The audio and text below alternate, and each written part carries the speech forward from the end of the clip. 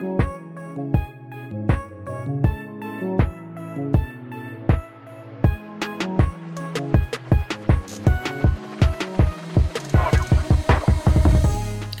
and welcome to Not Quite Great Books, a TV podcast. I'm one of your hosts, John McMahon, and joining me again live in studio, Not Quite Great Books' own kangaroo whisperer and maybe a saint, it's Regan Levitt. I'm so happy to be here. Yeah, call me the patron saint of Slavic housewives this week. I mean, Baba Yaga mixed with, choose your saint of choice from the Catholic Church. You know, all the above. You're back. You agreed to continue doing this even after the first one. How are you feeling about your decision about Young Pope podcasting? It's still good. It's still good. I feel glad to be reaching these tens of audience members. No, millions. That's right. Yes, yeah, of millions. Course, obviously. Let's see. We saw The Cure in between the last episode and this one. I painted John's nails for him. Yep, exactly. I'm really proud of us. Great time. Should we talk about the Young Pope? That's what we're here for. Hypothetically, it's Young Pope episode 2, directed by Paolo Sorrentino, written by Paolo Sorrentino and Pepe Fiore. Regan, do you have the IMDb summary for us? Sure. Episode 2. Cardinal Voiello continues his investigations while tensions arise between the Pope and Sister Mary. Oh, so much tension. But maybe we can start with what Lenny is up to in this episode. And he, in this meeting with Voiello and Sophia, who is in charge of the marketing and merchandising of the Vatican, Lenny goes into this very, very long, confrontational, but also like jokey spiel about how he's going to be the invisible Pope or the shadow Pope. Yes. Why is he so insistent on that? We'll get to more of this in gloss, I guess, in the discussion, probably. But I think it's just Lenny is so conservative that he is trying to be like he's getting into fascist territory, where he wants to emulate the leader of the church, God, by being what he thinks God is, which is invisible, ultimately. Mm-hmm. I also think it's interesting that he chooses to do this in a shockingly anti-capitalist move because he doesn't want his image printed on, memorabilia, basically. My mom has a medallion with JP2 on it, her favorite Pope. That is in a place of reverence next to a crucifix in the opening area of my childhood home. Great. For example. Great. Very godly. Yes, very godly. Very into the worshiping of images, but it's interesting to me because it's kind of the move that currently the evangelical church has been making for a long time of we don't make images of God, and that's why they think Catholics are doomed and pagan and bad. It's because we have like all of our saint statues and our medallions with their faces on them, and oh man, the crucifix has Jesus's face, even though it looks like a white guy, and Jesus was probably not white. Yeah, almost definitely. Yes, most likely, with a 1%, less than 1% chance of being sort of pale. But so I think that's kind of interesting that he's doing that in a way that discourages them, like him making the church money. Almost. Yeah, and it's because that's where a lot of the income comes from the church, is selling memorabilia. Right, as Sophia and Voiello identify together, and there's this really funny moment this was a fucking hilarious episode. This show is a comedy as much as it is anything else. Mm-hmm. Where Sophia and Voiello are walking to this meeting, and Sophia whispers in Voiello's ear, but not so the audience can hear, how much income is dependent on selling all of this crap. Yep. And Voiello is like, oh my. And it's a very cute moment between the two of them.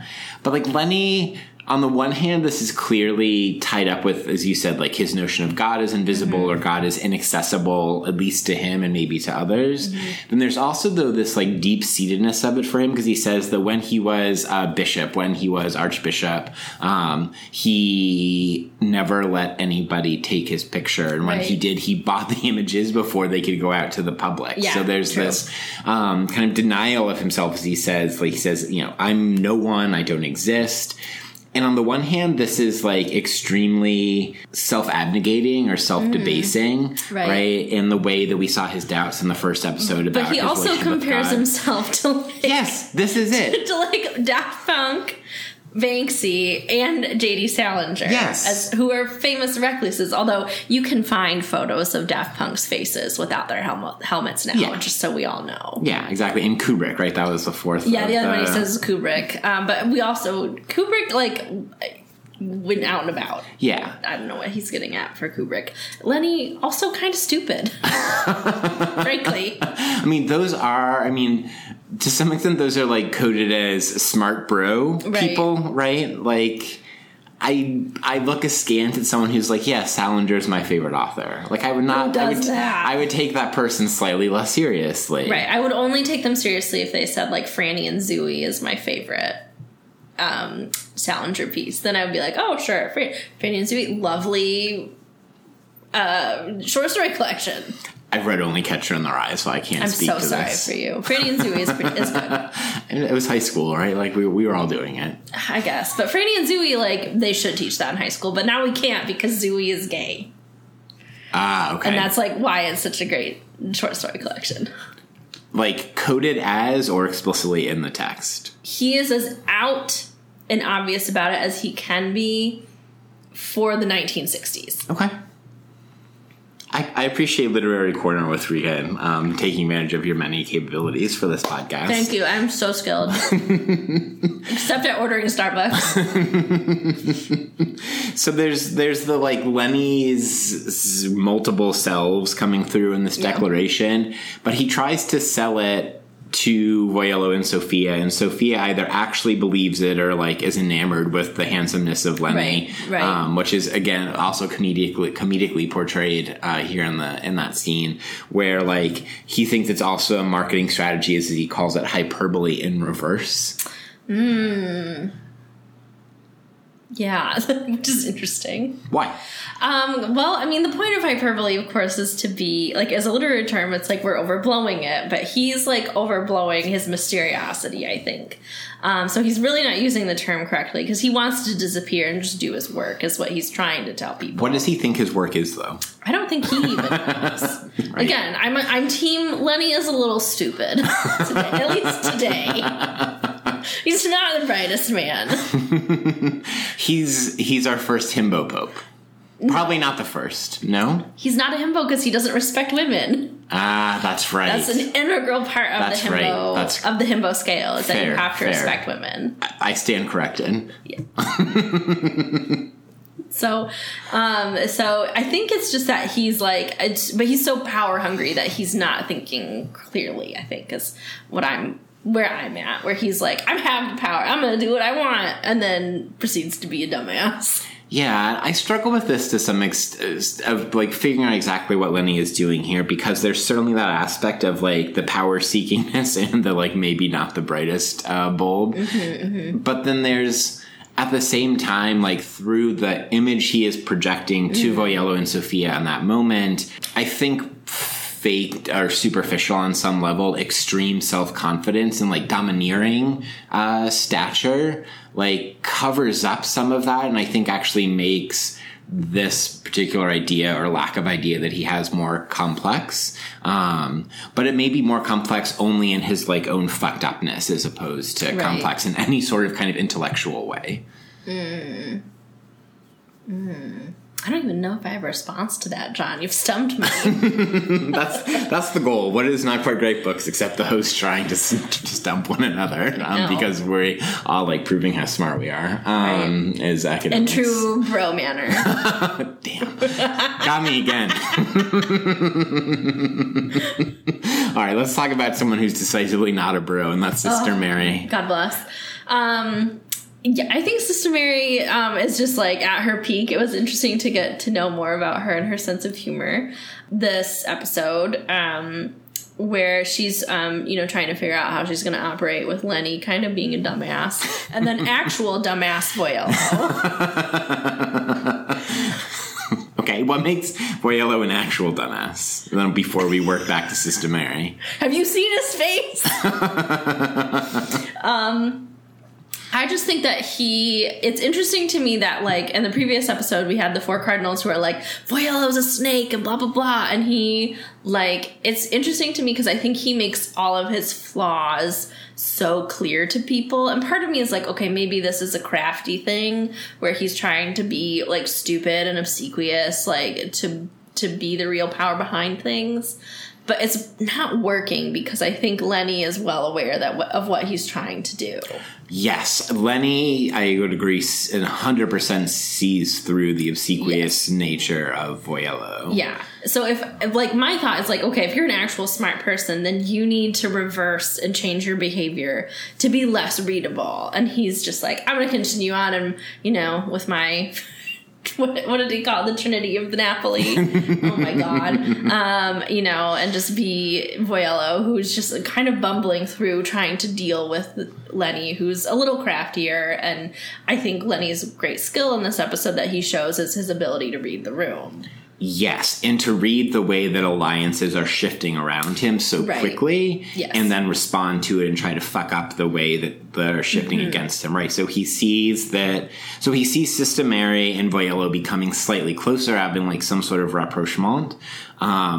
And then also hears from Tommaso that Sister Mary is using like a royal we to refer to her and to Lenny at the same time, and like talking with Voyello or talking with the other cardinals. And so he's, I think, both on a like power-seeking level, this upsets him, but more importantly, like, this hits all of his insecurity, imposter syndrome, self-doubt buttons as well, and his shit with women, right, and his, like, mother issues or his sister issues or whatever, all at the same time, and he, like, turns mostly rapidly against Sister Mary in this episode. And we see the fodder for it also shortly with Andrew, who I was shocked to meet Andrew. I would give him his own hot priest rating in this moment. He's very handsome. Sister Mary can really pick him for the young men she chooses to mentor, I guess.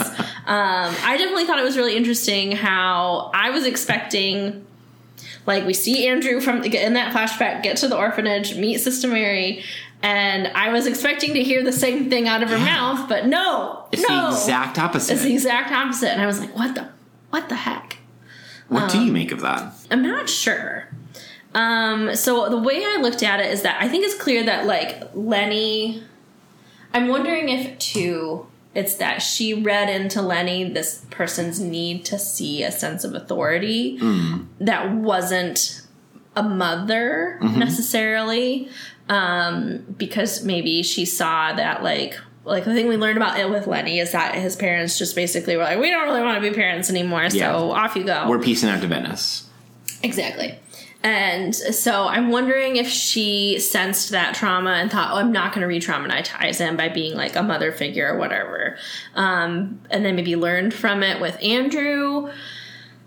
Or if that Andrew kind of comes from different circumstances, like, as to why he's an orphan. But we never find out why he's an orphan. No, we don't find out why he's an orphan. So, but I mean, like, I think that's a reasonable inference from the way it's presented. He comes from maybe a different situation.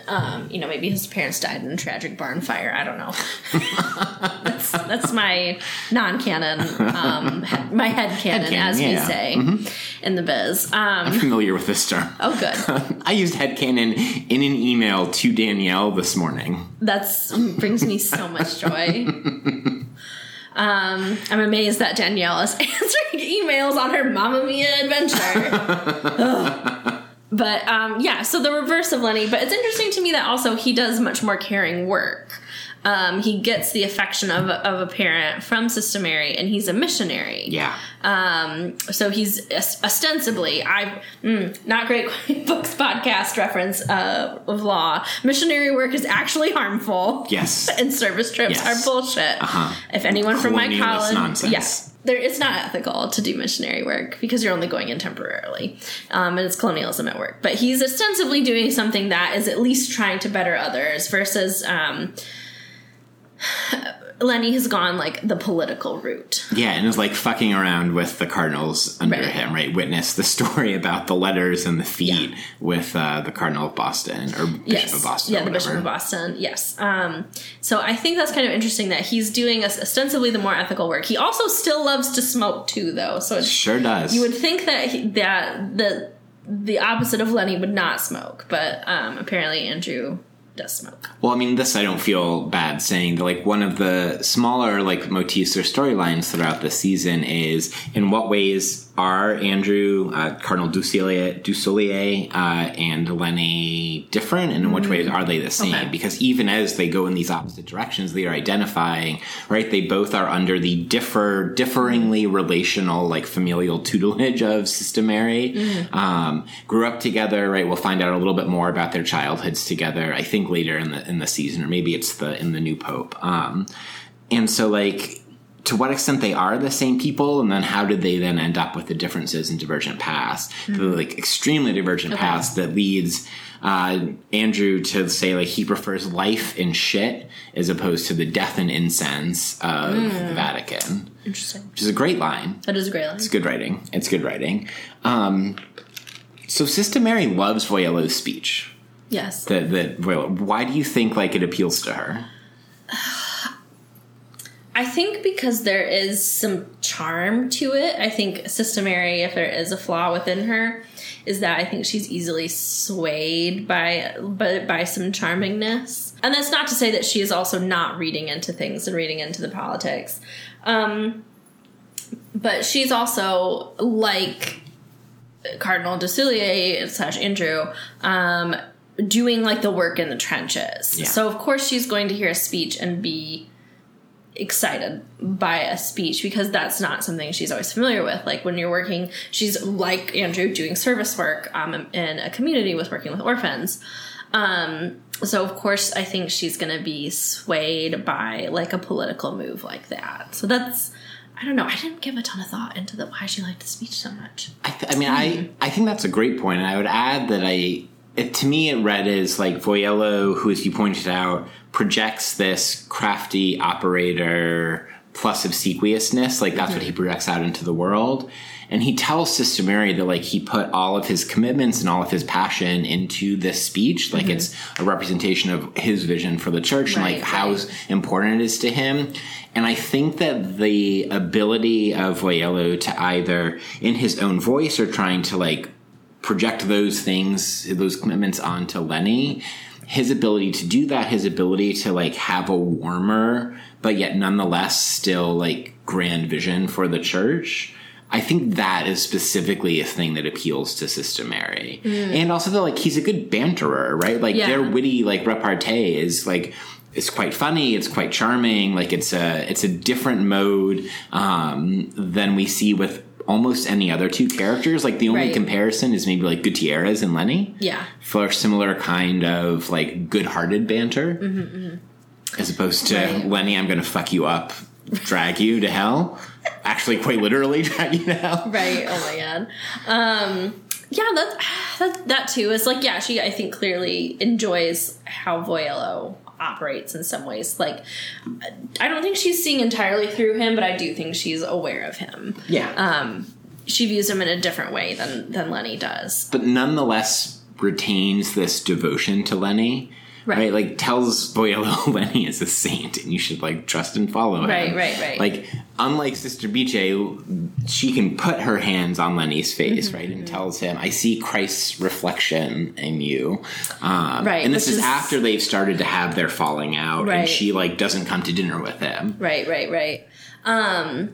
Which is such a dangerous thing to tell someone who is trying to, like, a fascist takeover of the Catholic Church. Right, because I don't know, but also I'm wondering also if it's because of that clear boundary they have. If she's not his mother. Sister Biche is doing, like, some mom, grandma stuff, which clearly makes him extremely uncomfortable.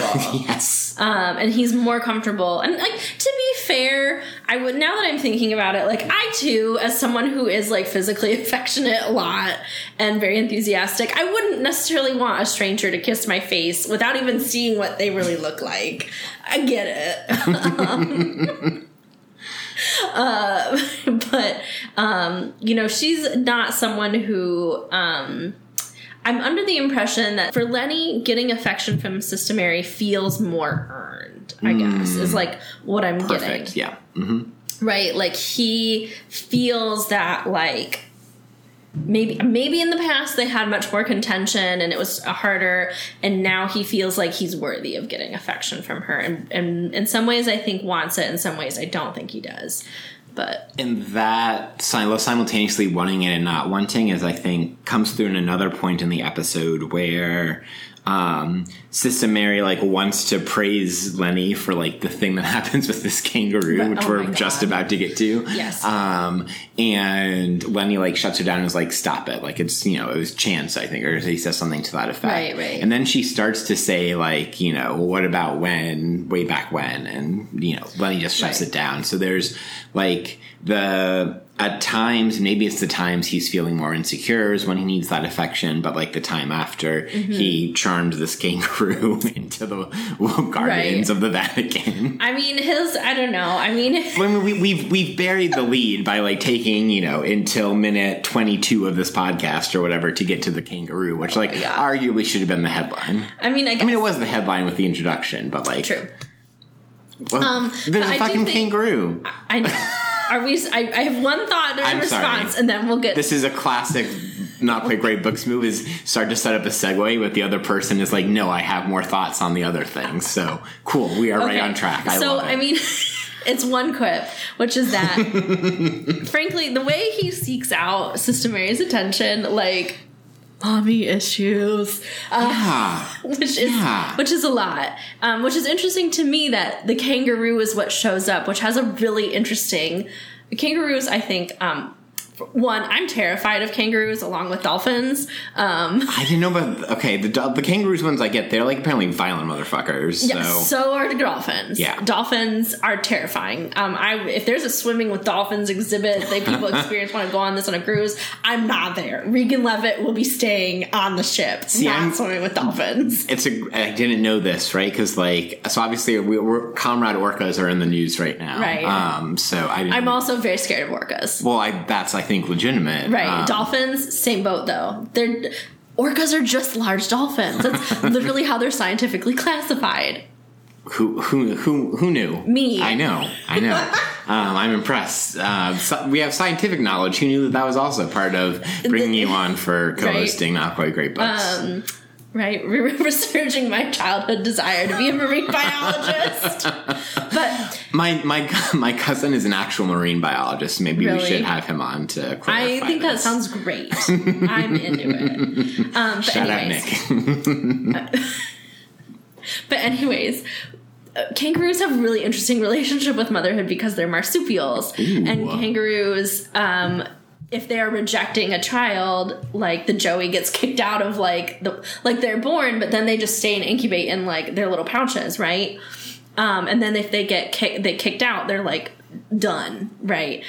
Kangaroos are such an interesting New World animal to bring into this episode. That's about like a complex relationship with women, because they are like.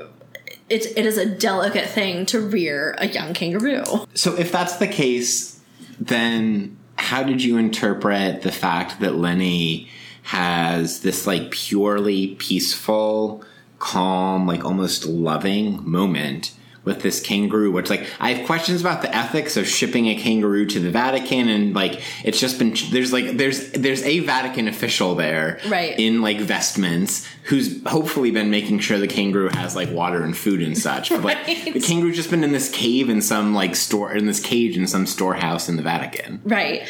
So I have questions about that, but Lenny like charms, whispers, right, in a moment of godly, saintly, like, intervention. Channeling Francis of Assisi. Yeah, Francis of Sydney, as Boyello says later.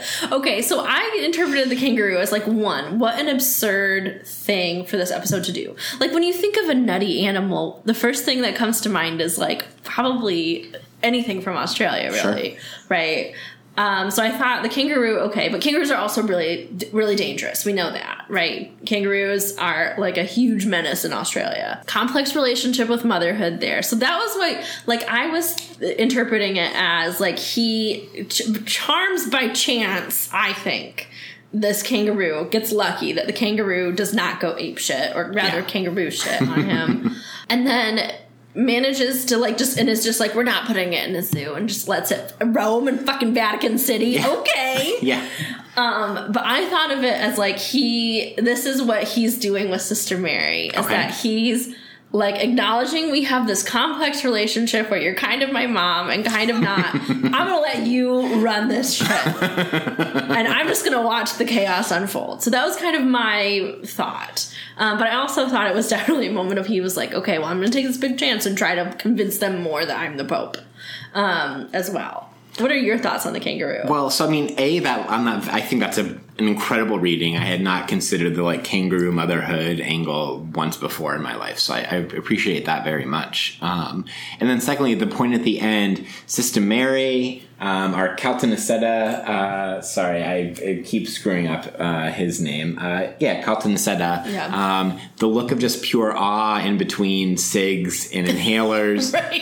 That he gives, and like the other cardinals and like folks of the Vatican that are there with him, speaks to that. Like Lenny is able to inspire awe in these people, like, you know, awe in the most godly sense, maybe or maybe not. I think the show leaves it open for interpretation at this point, and that kind of inspirational part is, I think, key to Lenny's potential appeal. And like, if he has his crafty politician side that he uses to sometimes appeal to people, like witness getting Aguirre on his team because Oz-Lynch said things about Sister Mary actually running the show. And another funny moment where Oz-Lynch gets kicked out of his office. So there's like the crafty politician side, but then there's also he has these like fits of inspiration or enlightenment, or like actually embodying something godly or saintly. That is another way that this cold, hard, calculating, emotionally turmoil feeling, like fucked up individual shouldn't necessarily be able to like draw enough people into him to rise to power and maintain some kind of support, and yet he's done it enough. Although mainly through Spencer, who does show up in this episode. But there's like that aspect of the kangaroo, and then there's also the kangaroo as this show loves its like just pure flourishes, visual flourishes or auditory flourishes, and like it also could just be read as like that. Like, this is a world that is however many like ticks off of reality, and this is just one of the like most striking examples of that too. And those are not mutually exclusive, of course, but like those are all possibilities, I think. Okay. Yeah, no, I think I would agree with all of those. I think that's an interesting thing. And also, I don't know, like the chance that he's like kind of taming this wild animal, like maybe he's going to bring in the wild Catholic Church under his conservative agenda. Extremely conservative agenda. Right. So he has this, on that note in particular, he has this conversation with Vicente, right? So the prefect of the congregation of the clergy, who he keeps trying to meet with, and Voyello had blocked him for a couple of meetings or a couple of days or whatever. And like starts off by asking him Vicente if he voted for Pope Lenny at the conclave. Absolutely not. Not in one single round. Like, appreciates his honesty, and then like asks him about it. Are you a homosexual? Right? And Vicente, several deep breaths, glasses off, glasses back on, says yes, and then he immediately just like gets him away, and that's it. So like, there's that conservativeness, the like potentially fascistic tendencies that you've identified that are shining through right there. But like, that is such a off-putting scene, and it's like a very particular way of using Jude Law, who like because he's hot, because like all of us have whatever favorite characters. Right, we're reading Beauty Equals Goodness. Yes, exactly. The trope to the T. Exactly. And the show wants Lenny to like be cruel, or to, you know, be like this conservative, you know, opposition to what the presumed viewership of your average HBO prestige drama is. Right. In terms of, in this case, his view on queer people. Right. I mean, I think this is more fodder for my rectory prediction from last episode that Lenny is some kind of queer. And of course, he's trying to get temptation away from him, perhaps. That was my take on that in some ways. Great read. I mean, and I like turning it back on Lenny himself is a fascinating thing. In an episode where Amatucci reports back to Voyello about his like digging into Lenny's past, where Lenny's sexual orientation is unknown. Right. But he never lets anyone take photos of him. Yes. So, he's put the effort into being as secretive as possible. But then Voyello and Amatucci have this bit about how, well, he's really only just like married to and loves and desires the church. Right. And Voyello's like, well, the church is a female, so which is a strange thing. Yes. I think this takes us to Lenny's speech. Yes. The like set piece of this episode, if it's not the kangaroo. Right.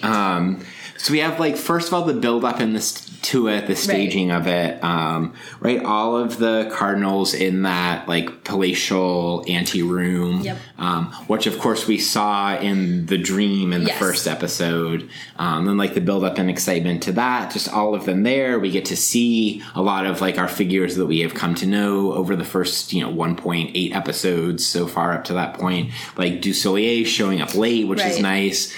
Gutierrez has this look of care / love for Lenny, / worry about what Lenny's going to do, I think. Me too, frankly. And then there's the musical and like auditory build up to it. Yeah. And then there's the speech itself, which... I mean, where to start with the speech, Regan? Where do you want to start with the speech? It's incredibly Big Brother, of like, man in the shadows, with how he, doesn't want to face. And it's just so interesting to me because, again, it goes back to that, like, the beauty equals goodness trope, right? Where, everyone, if Lenny were into the marketing aspect of things, this man would be selling tons of shit. Every fucking Catholic housewife in America would be into this, and they'd be like, "Oh man, there would be TikToks about wanting to fuck the Pope." Frankly, there would be. So that was like interesting to me that he's someone who I think in day-to-day life uses his handsomeness to manipulate people, but he chooses not to do it with the rest of the church, which I think is interesting. But I also think about it in, like, the imposter syndrome way. Like, everybody in the church by now, at this point, it's his first homily, knows he's 47, which is not very old. Correct. Right? The young pope. The youngest, possibly. It's just interesting of, like, this choice of, like, okay, well, he's also removing that potential, like, kind of like imposter syndrome that he could have, like the doubt that one might have with a young pope. So he's also maybe establishing some credibility with the audience of like, I'm not even going to let you see me. You can only listen to my words. So they know, he knows they can understand. And his point as like a rhetorical choice in some ways. So that was kind of what I was going for at first of like, okay, this is like a very calculated move, obviously not just going with what he wanted. Like, in theory, they could not film this or they wouldn't have projected it to the screens that are around the Vatican. And he didn't have to be didn't have to be like so poorly lit. And they could have just been like seeing like one little face. Like I have friends who have been to papal masses and, he gives it from his little window booth or whatever, and you can't really see anything because he's so far away. So that was kind of one thing that I thought about that, of like the setting it in darkness. Obviously also just going ham, really overcompensating for what he needs to do. What is he overcompensating for, though? His latent homosexuality. I'm not sure. I think part of what he's compensating for is his doubt in himself, his doubt in God, right? Which we spent a fair amount of time talking about with regards to the first episode. Right? Because there are several points in this episode in this speech, where he seems to be speaking back to his own insecurities, inadequacies vis-a-vis God and his relationship to God. Right? He's like, it's not on me to prove that God does exist. It's up to you to prove he doesn't. And if you can't do that, then he exists. So there's that insistence on this extreme form of belief and like kind of militant belief almost in God, that of course, like, it'd be really comforting for him if he could just believe what he just said, right? Because of his doubts that he has about God. But there's just like so much of it that he has nothing for except scorn and wickedness for those who doubt God, which means he has scorn and wickedness for himself, right? Because of his own self-doubt. He says he'll never be close to, his parishioners, to the Catholic Mass, I should say the mass of Catholic people, that they are alone before God, right? That the pain of liberation is unbearable without God. Which is like the ultimate fascist move of like, don't be free. Yes. Stay with the Yes. Right. Someone who wanted to unite people would be going with like, the Lord is my shepherd motif. There's no sheep in this speech. No, only the like sheep is in like the sheeple. That's the only shepherding that's happening. And then he's like, to your point, like quite explicitly rejecting the role of shepherd. He's like, go be close with God, and then maybe you can be close with me, right? Or that's the only way to be close with me. Yeah. And then also, without God, you're as good as dead. So he would rather be dead. Okay, got it. Because we're not sure where he's at with God.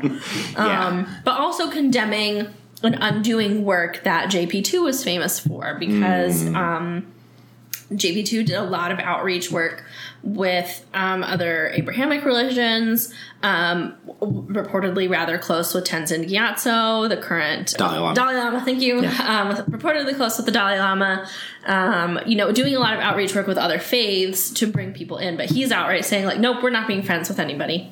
If you're either in the Catholic boat or you're done. Yeah, you're with us or you're against. If you're not with us, you're against us, right? I love this speech so much for how drama filled it is, both in what Lenny is saying and the way that it's presented, in addition to the dramatic ways in which it folds back on Lenny himself, right? So like, there's also the line about people being abandoned strays without God, which like, what is Lenny the orphan who doesn't quite believe fully in God, if not a doubly abandoned stray, abandoned by his parents, abandoned by God, right? As he said he was abandoned by God, or forsake God, and by his God forsaken me, right? Is in the last episode. So there's that part of it.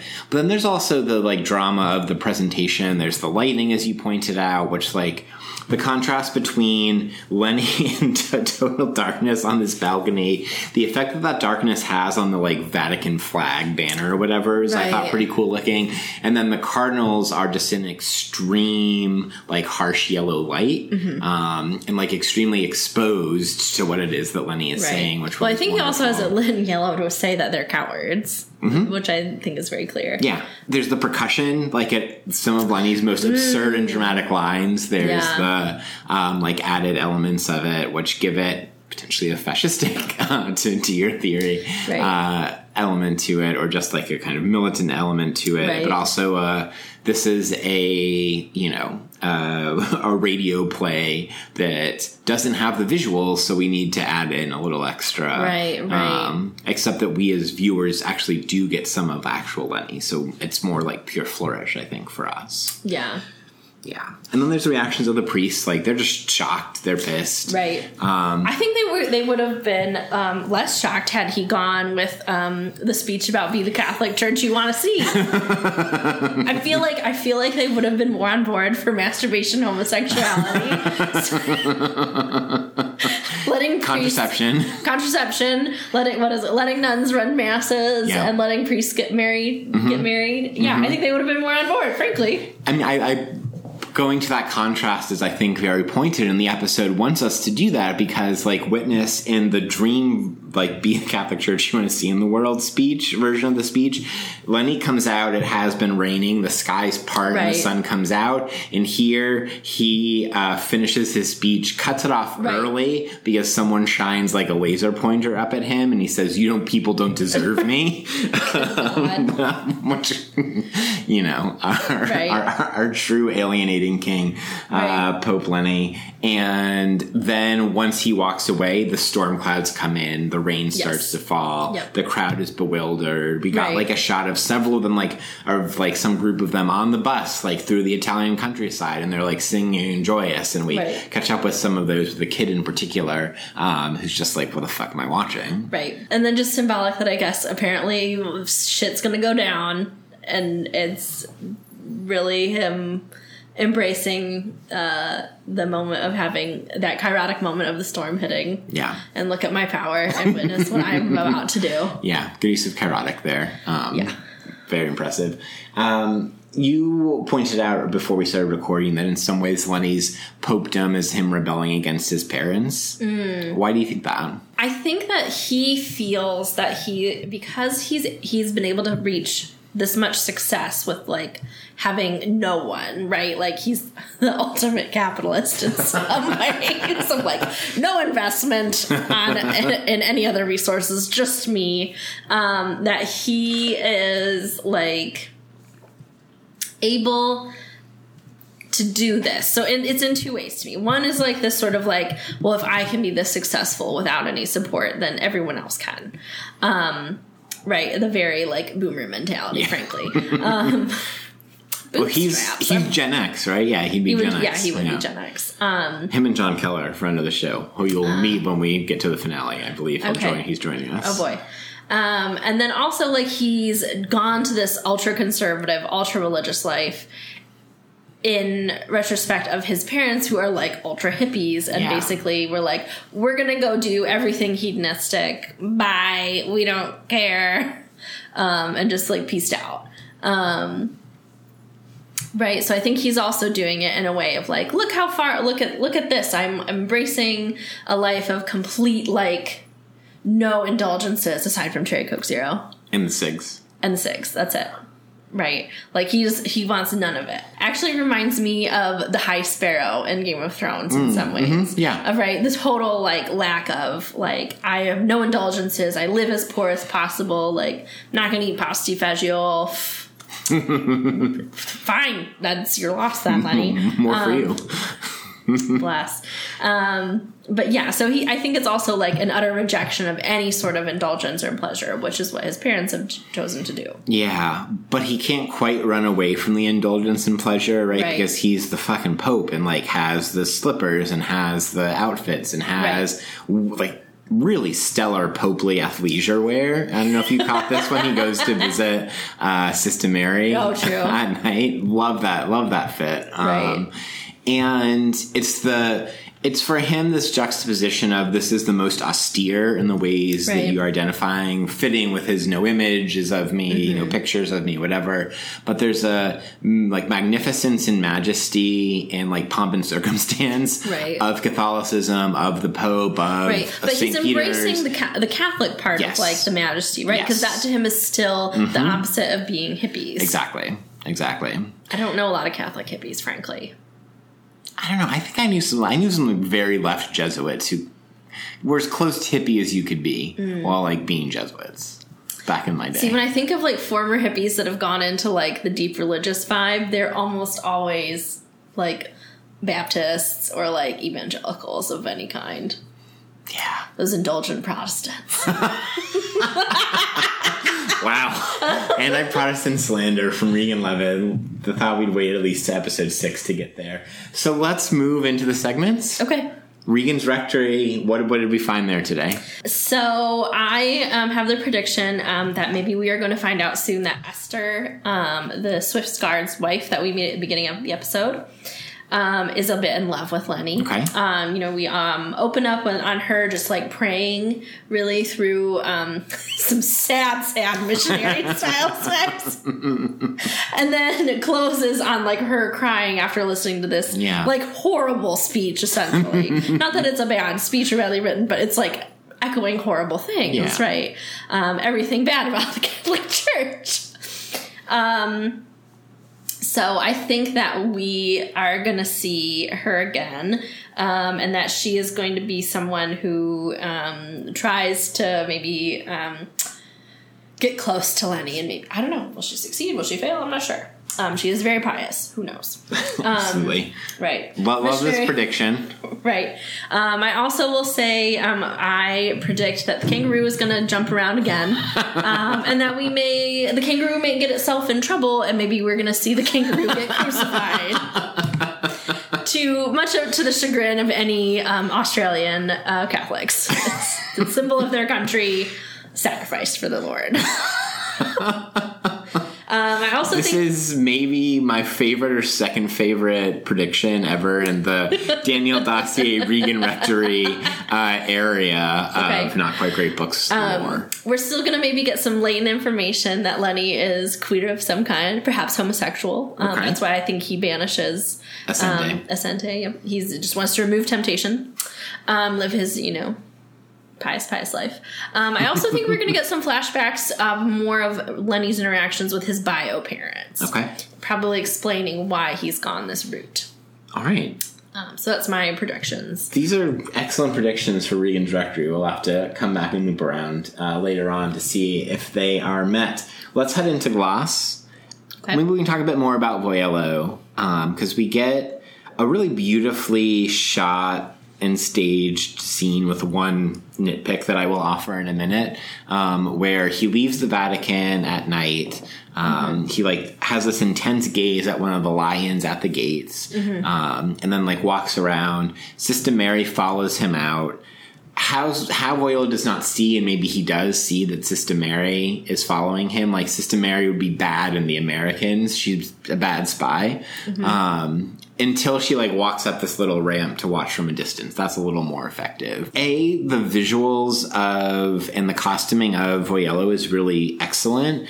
There's a way in which it echoes some of the classic shots of The Exorcist. With the way in his hat and the way that he's lit in particular at night, I thought. Okay. And then the way that a couple of the shots are blocked, as I think that's happening there.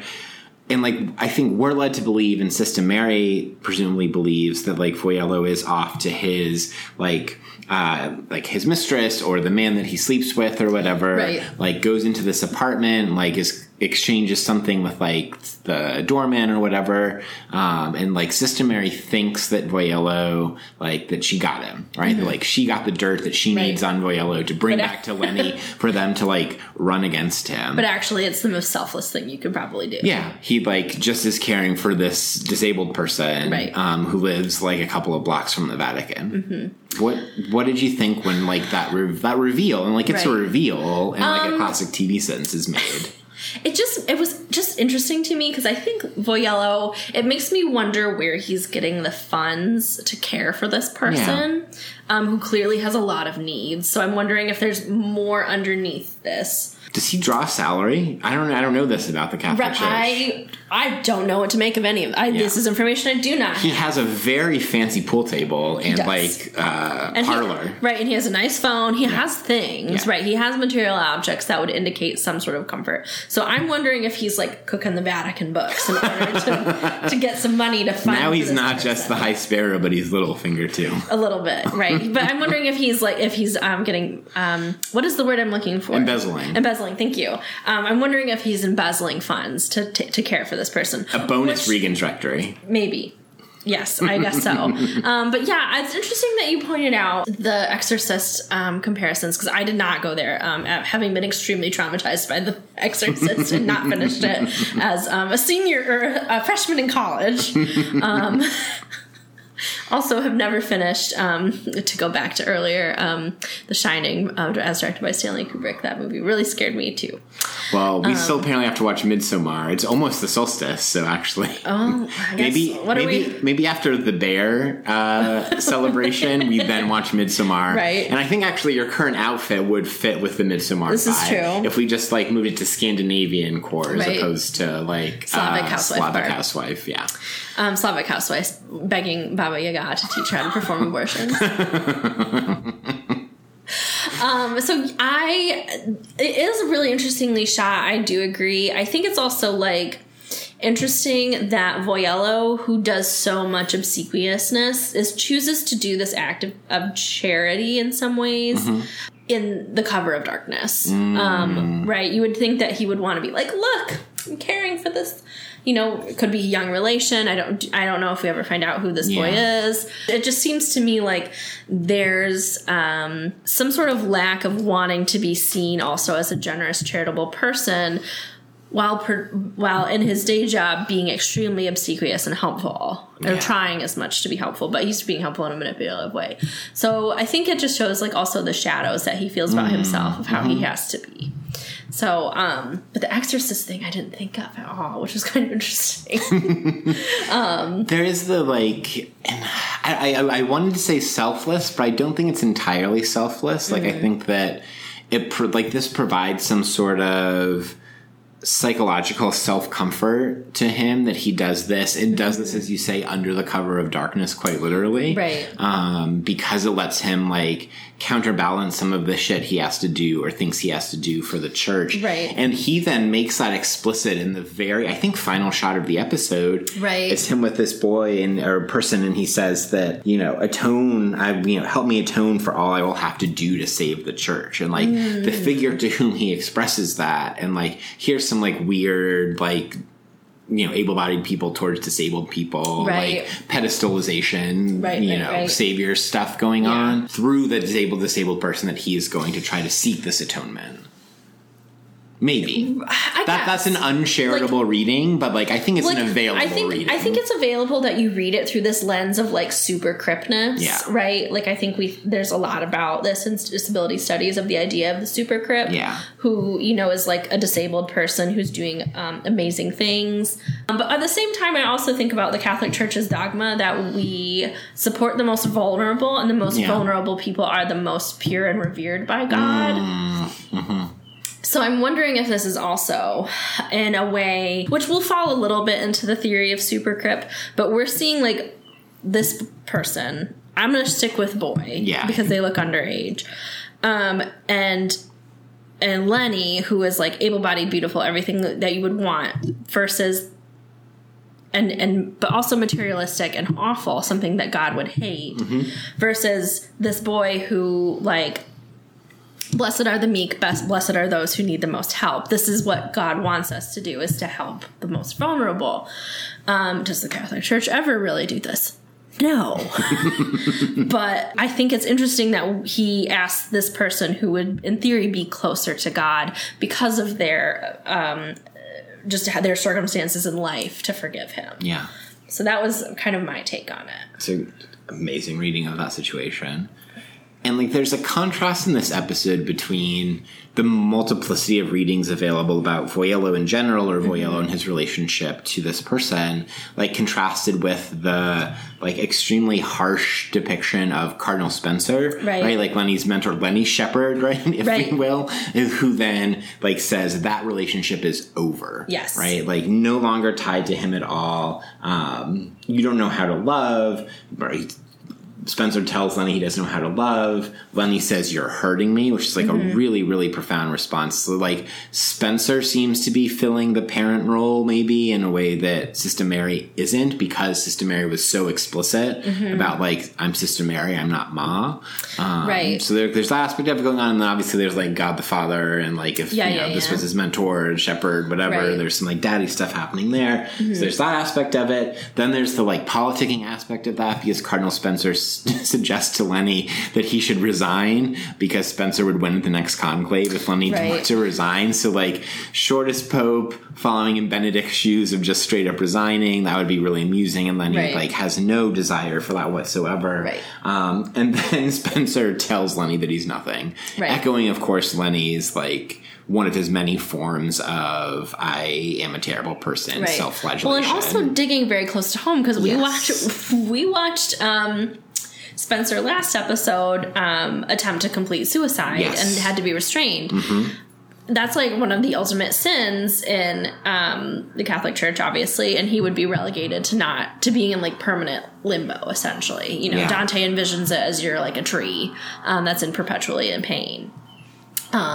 So I think that was interesting that he went. I don't think Lenny knows that about Spencer, but I do think it struck hard with Spencer of that.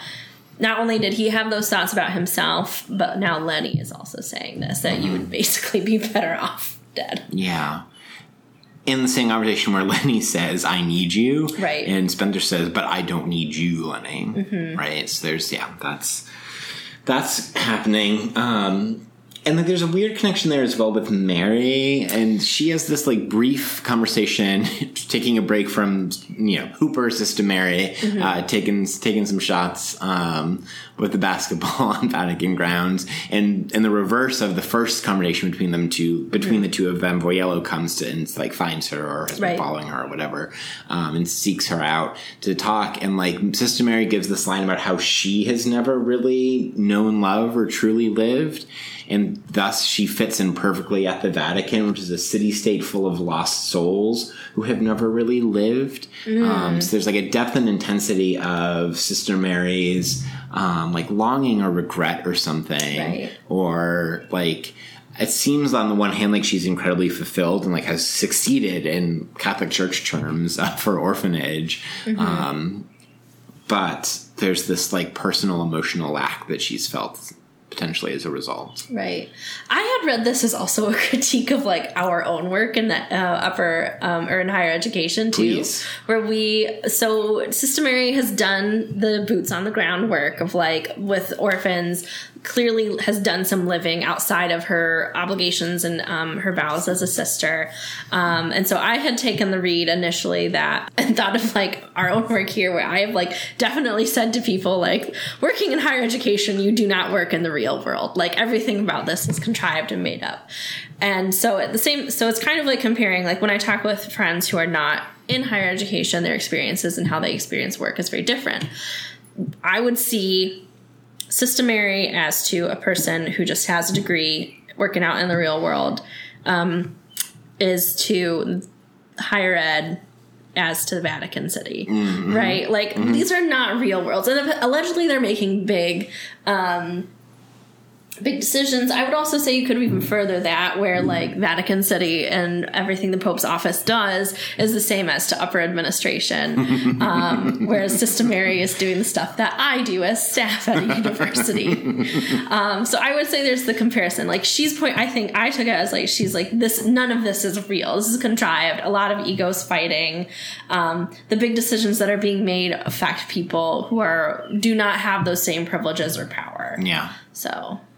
What a read. I have to sit with that one for a minute or two. Did I scare you, John? No, I mean, I'm well aware of the failings of higher ed in general, my role in higher ed, the limited impact of it, et cetera, so on and so forth. So to say a little bit more about Esther, because I think Esther raises a question, as does Lenny's confrontation with Ascente, about the show's, what the show has to say about sex and what the show has to say about sex's relationship to Catholicism so far, because like Esther seemingly is capable of like deep and profound emotion, right? But that is totally severed for her from having sex with her husband, right? Who like, not... You nothing to write home about. Yeah, nothing to write home about. I would kick him out of bed for eating crackers in the bed. And all she has to say is, I love you. And like, he says, love's not enough, or something about different than what he needs during sex. And she says, love's not enough for you. And that sex is only for procreation. Right. So like, there's this way in which she is like following too closely the like dictums and dogmas of the Catholic Church's like also, separation of pleasure and sex, right? Which is just hilarious to me, because if you are someone who has read the Bible in its full form, even in the King James form, which is like the most edited, like the Song of So we're there. We're officially, as a podcast, a King James podcast. No. When we go to, like, read Bible quotes, and because it comes up in the Americans, as a gag, we always go to King James. Oh, do we? No New Internationalist, bullshit here. I don't mind the New Internationalist version, but that's fine. Weak sauce, New Internationalist. Okay. So, but anyways, like, the Song of Songs is still a thing that exists, right? Which is, like, about having reverence for a partner and their body, and that's important to procreation, right? Which I think is interesting, because there's so much about, like... the relationships. I mean, as someone who went to a Catholic college, like, the relationships Catholics, I think, have to bodies is really bizarre. Yeah. To say the least. Like, I'm not even joking when I say, like, these people have a line dance for everything. Like, the first time I was at, like, a dance party, sponsored by the college, I will say, like, the amount of times that people were like, save room for Jesus. We were adults. Yeah. It's not high school. Yeah. The amount of times that I have a vivid memory of, we had a video dance party at the end of my orientation week where the music video for Lady Gaga's Alejandro came up. People lost their minds. They had to skip it because they were like very upset. And I was like, I don't know, do my thing. But also, like, very strict rules as to when men and women can be in the same room as each other. I had never heard of anyone else going to a public school having co-ed hours like my college had, which was that boys could not be in my room past 1 a.m. on weekdays and 2 a.m. on weekends. Extra hour, real generous. We get 1 extra hour. This like weird relationship with the body is obviously a huge struggle, which is weird when you're also imbibing the body and blood of Christ once a week. And this is like the dogmas around sex or keeping distance or whatever. Like right. At the same time, the extreme intimacy of what is supposed to be literally imbibing the body and blood, right? After post-transubstantiation. Right. So the other thing with Esther is that I predict that she's in love with Lenny, and I think it's really interesting because I'm wondering if she would have more excitement about potentially like sleeping with the Pope than with her husband, because he is the holiest of holy people, and maybe that would she would have some more enthusiasm about that. Would be my other kind of thought of like, where's her is she like this because she's so devout and maybe she doesn't view her husband as being holy enough to have sex with her? Yeah. And even though he's like literally a guard for the Pope. Right. But Lenny as the Pope has the holiest of penises, yes. Really. Well, so do you think that if Esther were to fall in love with Lenny, if we just go down the rectory route for a minute, would it be like eros love or agape love or both? I feel like both. Yeah. Okay. I feel like both. Okay. But yeah, so that's, I don't know. I think those are my thoughts on Esther. Great. So we have, I don't know, a totally not totally disconnected transition to make, which is Lenny a fascist? You've hinted this is the theory, so I want to hear more about this. I think he's trying to create like a very much a cult of personality around himself, where it's like we can't envision it. But here's the thing: is when you can't envision what a person looks like, you put a face to them. Anyways, that's just how we all are. I think a lot of like that song by one like some Lilith Fair singer where it's like, what if God is one of us, right? And she asks, like, in the lyrics, like, what's the face of God look like? Mm-hmm. Is he a slob, right? So anyone will ascribe a face. Joan Osborne. Oh, right. Lilith Fair Queen. What's the nose ring? Great nose ring. I know. That's the kind of nose ring I see for myself. Yeah. You pull it off for sure. Thank you. Yeah. Don't encourage me. I really, on Monday, thought hard about getting my nose pierced. I'm the wrong person to go to if you want me to not encourage things. I think when we don't know what someone looks like, though, we imagine what they do look like. Like, this is the common paradox of, like, getting catfished in online dating. So I think that's where he's going, is he's trying to create this cult of personality where you can envision whatever you want onto the Pope. And then that's how we rally under our glorious leader. And then he also does like xenophobic things in the speech.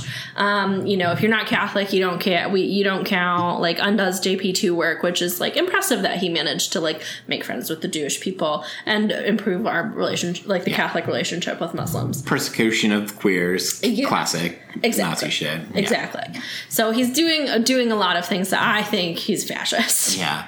I don't think fascism is it's like the right rubric or categorization for the very real elements of Lenny that you're identifying. Because like when I think about fascism, I think of it as the charismatic leader who and it's almost always a him, although like Marie Le Pen, accepted, and the current prime minister of Italy accepted, as well. But wait, are you talking about Berlusconi? Because isn't he dead now? Well, Berlusconi dead, but a current prime minister who my colleague Lucia is going to be very mad that I'm forgetting her name at this exact moment, and we'll Wikipedia when I get the chance. But there's like the visual politics aesthetics and cues of fascism, and more so the like embodiment in the leader of the people, who thus must be hyper present and hyper visual. Like the aesthetics surrounding Lenny are there, but like it's missing the body of the Führer or the body of Il Duce, right? Like there's the charismatic figure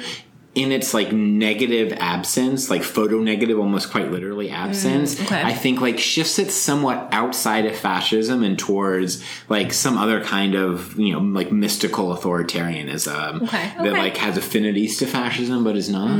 It's like, if I were to like poli-sci it a lot, I think. Okay. But maybe I just mansplained fascism, so that's not great. No, how can you mansplain fascism to someone who understands what fascism is so far? It's a great point. Great point. Lighter fare in the rest of Glass. We should just talk about a couple of random Lenny lines. He hates Harvard. You support this? I do too. I fucking hate Harvard as well. He doubles down on this like multiple times. He shits on Harvard as a sign of American decline. Truly. Well, I mean, I feel like the Ivy League is everything that's wrong with American education. And the like obscene focus on the Ivies of the world like fucks up the rest of public education. Yes. Like if you like read media or social media coverage of higher ed, like you think that the average student, like average professor, average worker at a higher education institution is like at Harvard or Princeton or whatever. Right. No, it's like us at a mediocre state school. Yes. And like I say that with like love for the purpose of mediocre state schools and public higher ed. Well, and then I also like the fact, I love that he hates Harvard because a lot of the things of the Ivy League encourage us to live in the ivory tower where the world isn't really real. But I think it just creates the mystique of like the educated American, which doesn't necessarily exist. Right. And again, it's the Americanness of Lenny and like how he relates to American institutions than European perceptions of. Right. And the disjuncture between those two. Like for Sophia, it's like a huge brag that she graduated from Harvard. And Lenny's like, I don't take that. I don't also, why would you go to Harvard for a degree in marketing when you would probably get a better education at Stanford? Known for their business marketing, as well as University of California system. Yeah, Stanford also known for its neocons. All right, so we talked about Lenny's references to himself as Salinger and so on and so forth. And I think, though, my favorite single line, the thing that makes me laugh the hardest in this episode, is when he presses the button to get Ascente out of there, and the sister that comes in is like, your Holy Father, like, it's time for your snack, which is just a hilarious line, but it's not only that that's the line they give, is that Lenny then says snack and like purely snorts, that like really brings it home, and they have this moment of going back and forth about it's time for his snack, and then he tries to like put a straight face to Ascente that's what he's doing. But he can't do it, and everything about that interaction just makes me laugh, like purely and in a godly way. I mean, I will say this, like, as we are two people who value snacks very much. Like, we get to Montreal, our first goal is, like, where can we get some boba tea? Right. And I'm hungry and I need a snack. And John says, all I have is protein bars. Not an acceptable snack for Regan. I will make it. We were in the car, like, you know. If it was a 4-hour drive, there would have been real snacks. That's okay. Yeah. I thought I could also make it for the hour drive, but to be fair, we were on at the border crossing for a long time. It's true. It's very true. It was the longest border crossing we've ever had. It's true.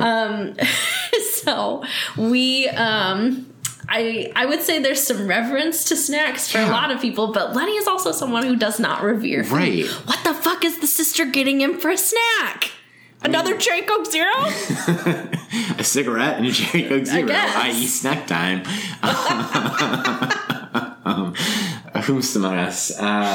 I mean, the Cherry Coke Zero, I guess, but that seems like it is not the Hunger Quotient combo of some protein and carbs. But, like, as the saint he is, he doesn't get hungry, right? Like, no, I mean, so true. He sits down and, like, the dinner he thought Sister Mary was going to be there, and, like, we can't quite see what he has in front of him, but it looks like it's just, like, a grapefruit, and, like, his dinner was a grapefruit, or, like, a couple big tomatoes, and, like, that's it. That's dinner.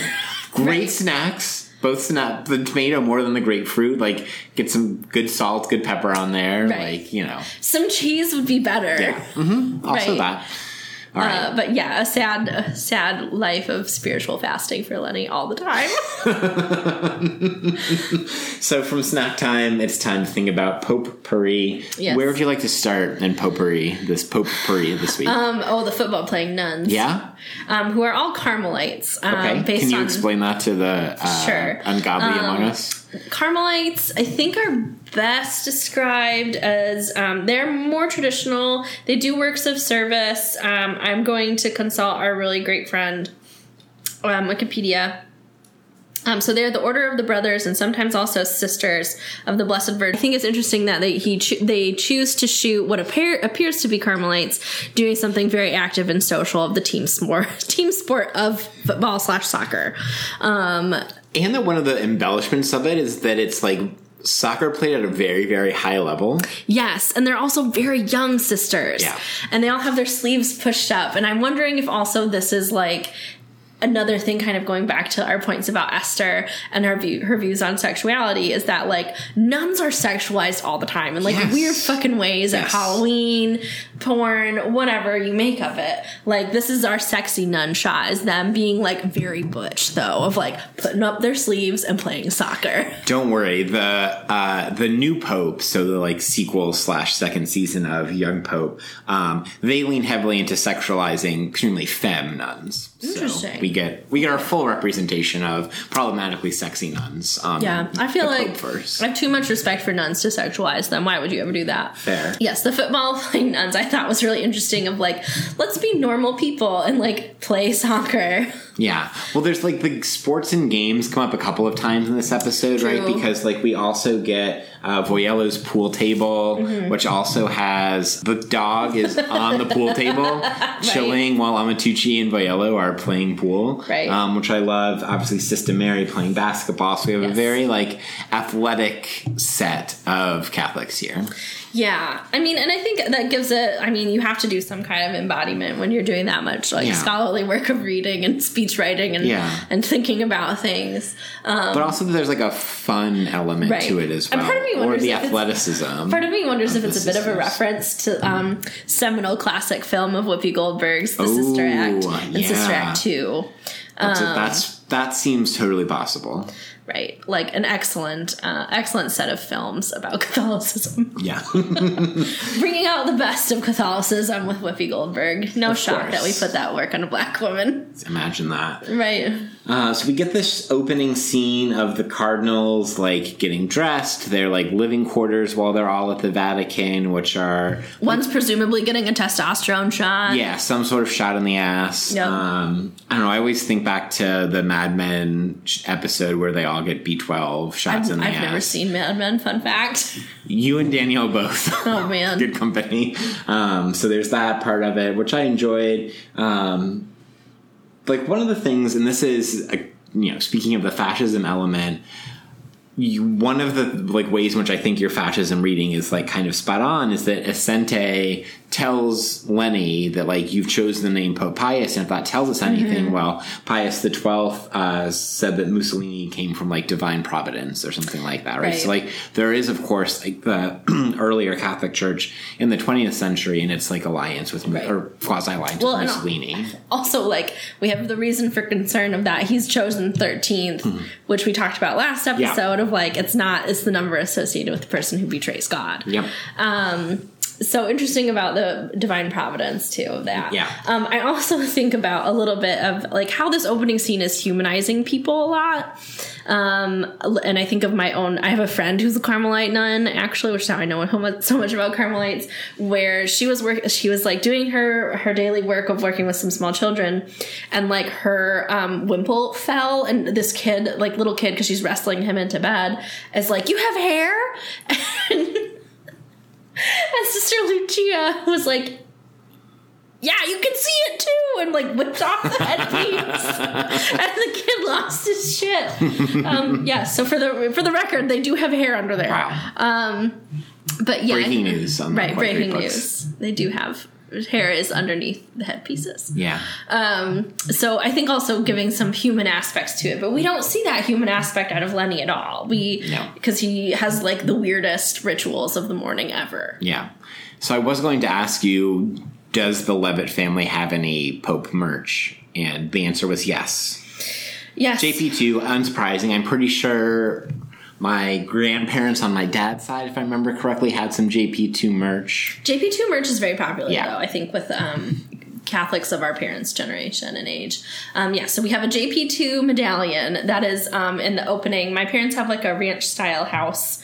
And when you open the front door to go inside, there's a bookshelf right next to it. So you can't necessarily see it. But it is useful if Jehovah's Witnesses show up, because we do have a rosary there. We have a medallion with JP2's face on it. So you can pull those down and scare away the Jehovah's Witnesses. Yeah. And also like sometimes Mormon elders. Vampire thing. Like instead of using the cross to drive away the vampires. You use the medallion to drive away the witnesses. And sometimes Mormons. Sure. So, yes. And it's also lovingly framed by what I think you would actually like a very abstract, because my mom loves abstract art. Great. Another thing that means abstract vibing together on. Susan. Yes, a very abstract painting or glass sculpture of the Virgin Mary and baby Jesus. Cool. My grandmother has many different relics before now some of them are mine because she passed recently. Lots of there is a plate with JP2's face on it. My family does not like Pope Frankie because they think he's too liberal. So we don't have a lot of Frankie merch. That scans from what you've told me. So, yes. And I think I'll just point out that Lenny has this line about the Vatican being a city-state without any access to the sea. Yes. Which is just really funny to me. And also the political status of Vatican City is a remnant or relic of the Holy Roman Empire, right? All of this stuff in the past is just, I think, notable when we're thinking about Catholic shit. But also, isn't it right on the Tiber River and not that far from the ocean? I don't know about distance from the ocean. My Italian geography is poor, let's say. We'll have to ask Lucia. We will have to ask Lucia. And, I know, I'm thinking, I obviously, as not obviously, as bullshit political theory thing, I always think about, Athens and the Piraeus, right? That they're however many miles apart they are. I'm sure Danielle is, if she's listening, screaming at me that I should know that. Right. Maybe it's 13 because maybe Marathon is there and back from the Piraeus to the city. I don't remember. Well, Marathon is 26 point something miles. So you divide it by 2. Maybe that's how far the Piraeus is from. Anyway, we've gotten us off track. Imagine that, and that means I'm stalling for no good reason from the world's best podcast segment. So I turn it over to you, Regan Levitt. Oh, are we going to talk about St. Francis of Assisi? Oh, yeah, please. Oh, okay. So I think also the other potpourri joke that I think is hilarious in this episode is with Voyelle saying after Lenny bats down the kangaroo and charms it, does the kangaroo whispering, and he goes, yes, St. Francis of Assisi. Good Voyelle impersonation. Thank you. One. Thank you. And 2, just an extremely endearing line from Voyello, and his self-satisfaction that he he'd been workshopping that right one. Yeah. Right, he'd been thinking on that. I do believe the patron saint of Australia, Saint Mary Help of Christians, would approve. Yeah, absolutely. Saint Francis of Assisi was a church that we went to for a couple of years on Christmas and Easter. Interesting. I went to St. Francis Xavier Church growing up. Okay. Someone also associated with animals, I believe. But I know a lot of people who... I do know St. Francis of Assisi is an extremely popular confirmation name. Good reason. It's nice to be nice to animals. But not mine. We're still searching. I am wondering now if you picked St. Anthony, which is not a bad pick. And maybe they just didn't double up like they did with me. It's possible. I mean, my grandfather was also Anthony. That's why my middle name is Anthony. No, so. And I mean, St. Anthony, I think... I'm trying to remember what his patron saint is. Custody of the Holy Land, Miracles Travelers. Ooh, so we got finding one's spouse, something John's really interested in. What? Slander and lies. Blasphemy. Heresy. Right. Sterility. Poverty.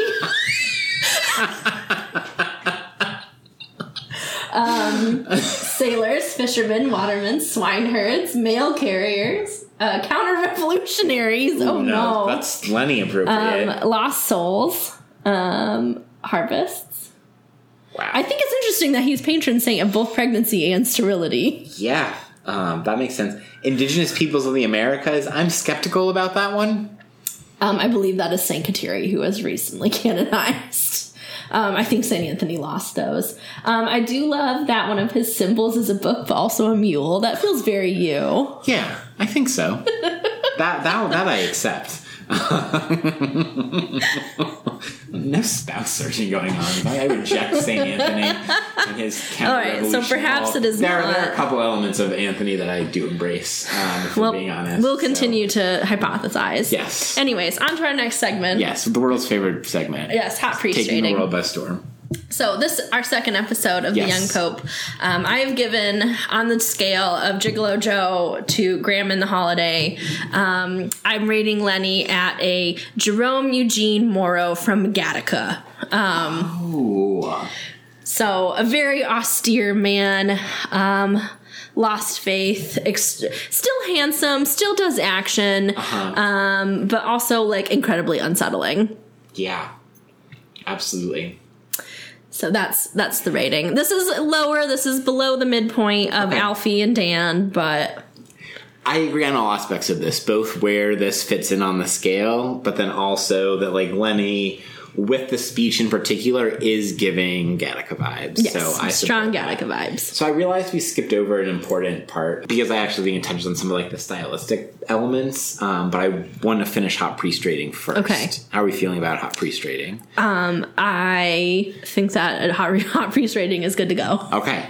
So we have our official ruling from Regan, Arbiter. Regan, patron saint of hot priests. Sure.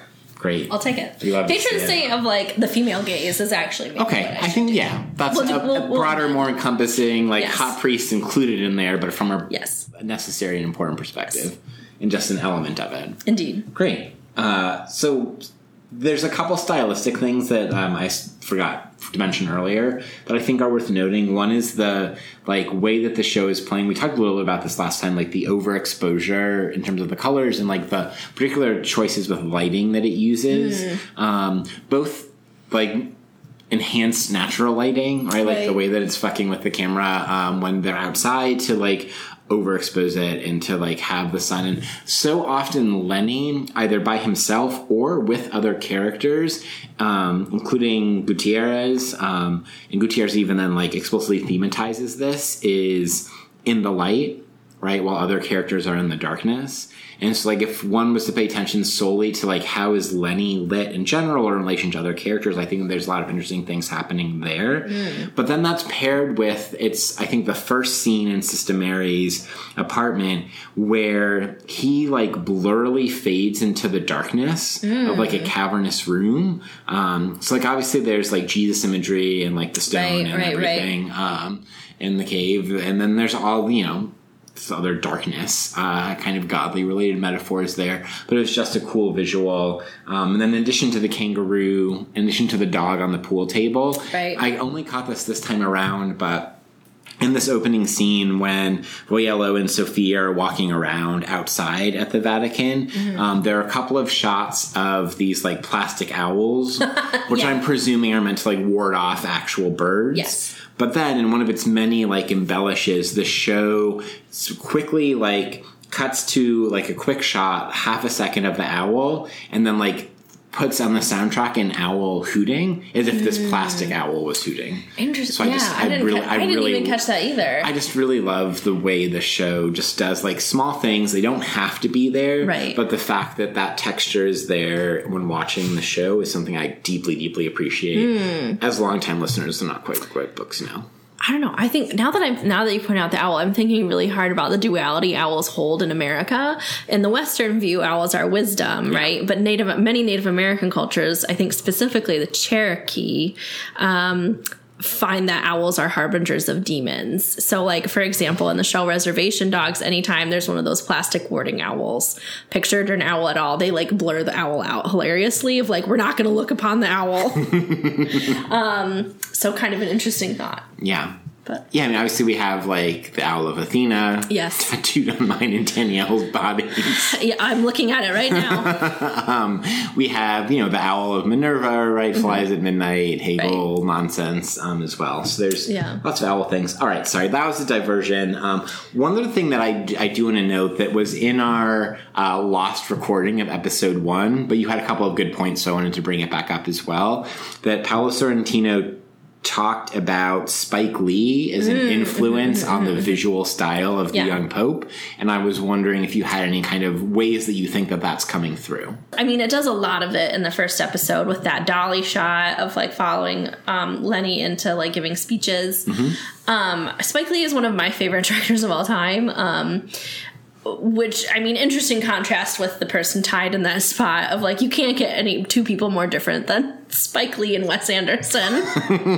Are we going to see Asteroid City? Are we rounding up? We can. The folks? It comes out in Burlington this weekend. Oh, okay.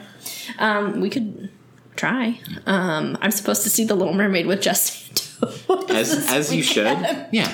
We'll see if we find time. We can do Asteroid City a future weekend. Okay. Actually, I think Asteroid City may even be at Cumberland 12. Okay. So. We'll see. Yeah. There's many plans for this week, I guess. That's true. As we get closer and closer to 6 p.m. So I didn't see as many references to Spike Lee in this episode as I did to the first episode. Yeah. So in the first episode, and I think this is the thing that Sorrentino specifically referenced, is like the way that he was influenced by Spike Lee is the way that he shot people's faces. Sorrentino says was influenced by Spike Lee. Okay. Yeah, I can see that. Yeah. And again, I think to your point that's more evident in the first episode than the second. Yeah. But I can see that. All right. I think the T-shirt that Sister Mary wears is definitely a reference to Spike Lee because his folks are costumed in a hilarious way usually. Spike Lee joint. Yeah. Oh, love some Spike Lee talk on Not Quite Great books. Right. Should we head into the cave? Yes. All right. It's time for Aquinas. Our Aquinas this week, which is from the Summa 2A 2AE 104 Ad 1. There is nothing to prevent two specific aspects of praiseworthiness to which two specific virtues correspond from occurring together in the same material object. Where would you like to take that, Regan? I know where you are going to want to take this. Okay. I think you go first. It's obviously the fucking kangaroo. Right? Or at least Lenny's relationship with the kangaroo. Right.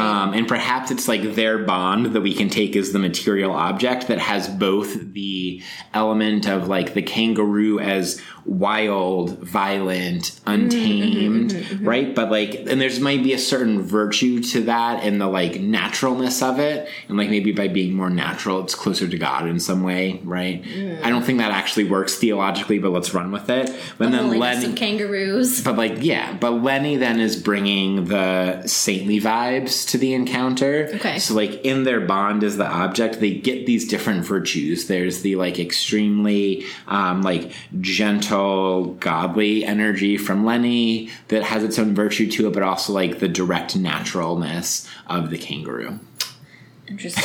Okay. So kind of where I had gotten some while listening to you, getting my thoughts wrapped around for this quote was thinking about Lenny's disreference for objects, and he doesn't want his face on objects. Yeah. And so he's removing the materialistic relationship between the church and his visage, really. So removing that from the equation entirely and saying objects are not holy. Yeah. Which is hard to say because the Catholic Church has a long history of holy objects. Sure does. Saintly relics. Holy grails and whatnot. Holy grails. The whole tabernacle thing in general, frankly. Holy bread. Which is really more Jesus of a cracker. on toast or Mary on an avocado, you know. Yeah. Lots of those physical signs and how God enacts within the world. But he's saying, like, no, we're not doing that. It's interesting, and maybe this is like the duality that quote is getting at, that like he's denying the objects in that particular way at the same time that it's like Lenny would just prefer we venerate the plain white octagonal plate. Right. Like, is itself like find God in this boring ass plate. right? So there's the way in which there's both like this reverence for the ordinary objects is like for Lenny's projecting that you don't need more than that if you actually truly are in relation with God. Right. What if God was one of us? Just a slob like one of us. Eating off a dirty plate like one of us, trying to find its way to the dishwasher. All right. I feel like that was a really successful Aquinas time. I think so too. So let's head to Theory Ship. You've got a great one. Yes. This week I am shipping Esther with Lauren Berlant, specifically the female complaint. Love this. But also I think there is a Lauren Berlant piece about like crowds and the power of crowds. It'll turn up eventually. So Lauren Berlant, does a lot with how the power of women's bodies. And I think Esther needs to get a little more in touch with herself. Okay. And also understanding that the Catholic Church is not going to treat her well as a woman, no matter how pious she is. That is a great Berlant point, because that is like the Catholic Church is the object of cruel optimism for Esther. Ooh, man, you're so much better at theory than I am. No, that's not true. That's not true. I would not have gotten there had you not opened up this new world of thinking about Berlant. I'm going to go with the most boring and obvious theory ship here in 12 seconds, so please do not venerate my theory shipping. All right. So I love this Berlant ship. Okay. I think she would do well to read some Berlant. I think most of us could. R.I.P. Berlant.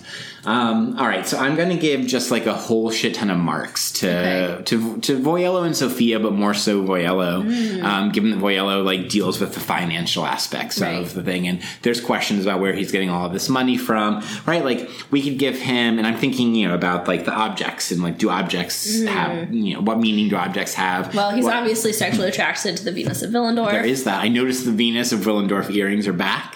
They are. Which we love to see. So, like, I think we need some, like, 1844 manuscripts. Maybe that's more for Sophia, perhaps, like, talking about craftsmanship, because we can get into, like, alienation and labor and species being and, like, some of the weird shit that Marx does in the 1844 manuscripts. And then, like, maybe we'll just give all 3 volumes of Capital to Voyello to, like, think about labor and think about labor value and think about extracting surplus labor vis-a-vis the Catholic Church. But there's also then towards the end of volume 1 we could think about primitive accumulation in the church and its crusading bullshit and colonial bullshit and all of that. So a lot of marks to Voyello and Sophia. Like I said, much more boring than Berlant to Esther.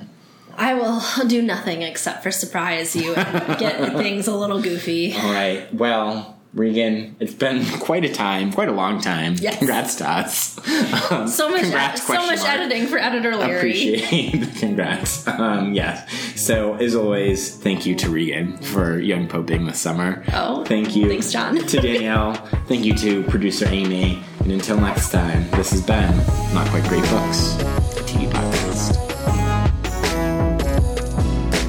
Thank you for joining us on another episode of Not Quite Great Books, a TV podcast. It was created by Danielle Hanley and John McMahon, and indirectly, producer Amy.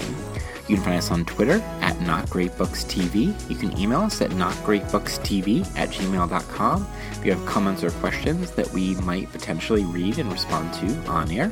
Subscribe, download, rate, review us, tell your friends to find us at Apple Podcasts, Podbean, Spotify, and Amazon Music, and Google Podcasts. We would like to thank Les FM for Electro Trend 60s, which is the music that you heard at the beginning and you are hearing right now. Until next time, go play some racquetball.